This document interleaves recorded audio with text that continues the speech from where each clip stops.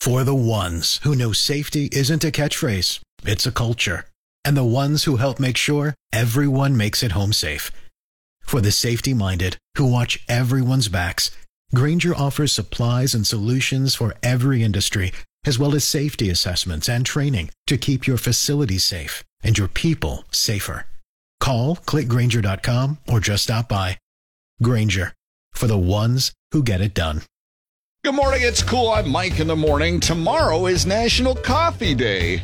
And this morning, we're taking your coffee spill stories. Tammy's checking in from Turnagain.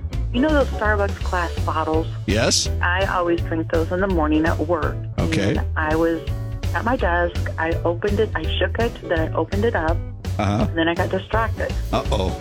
So I went back to the bottle, not remembering if I shook it or opened it. And when I started shaking it, lid fell off. Coffee went everywhere. My desk, my papers, the floor, the wall, on me. Nice. My keyboard and everything. There's nothing I could do but clean it up. And I went into the bathroom to wash it out of my hair.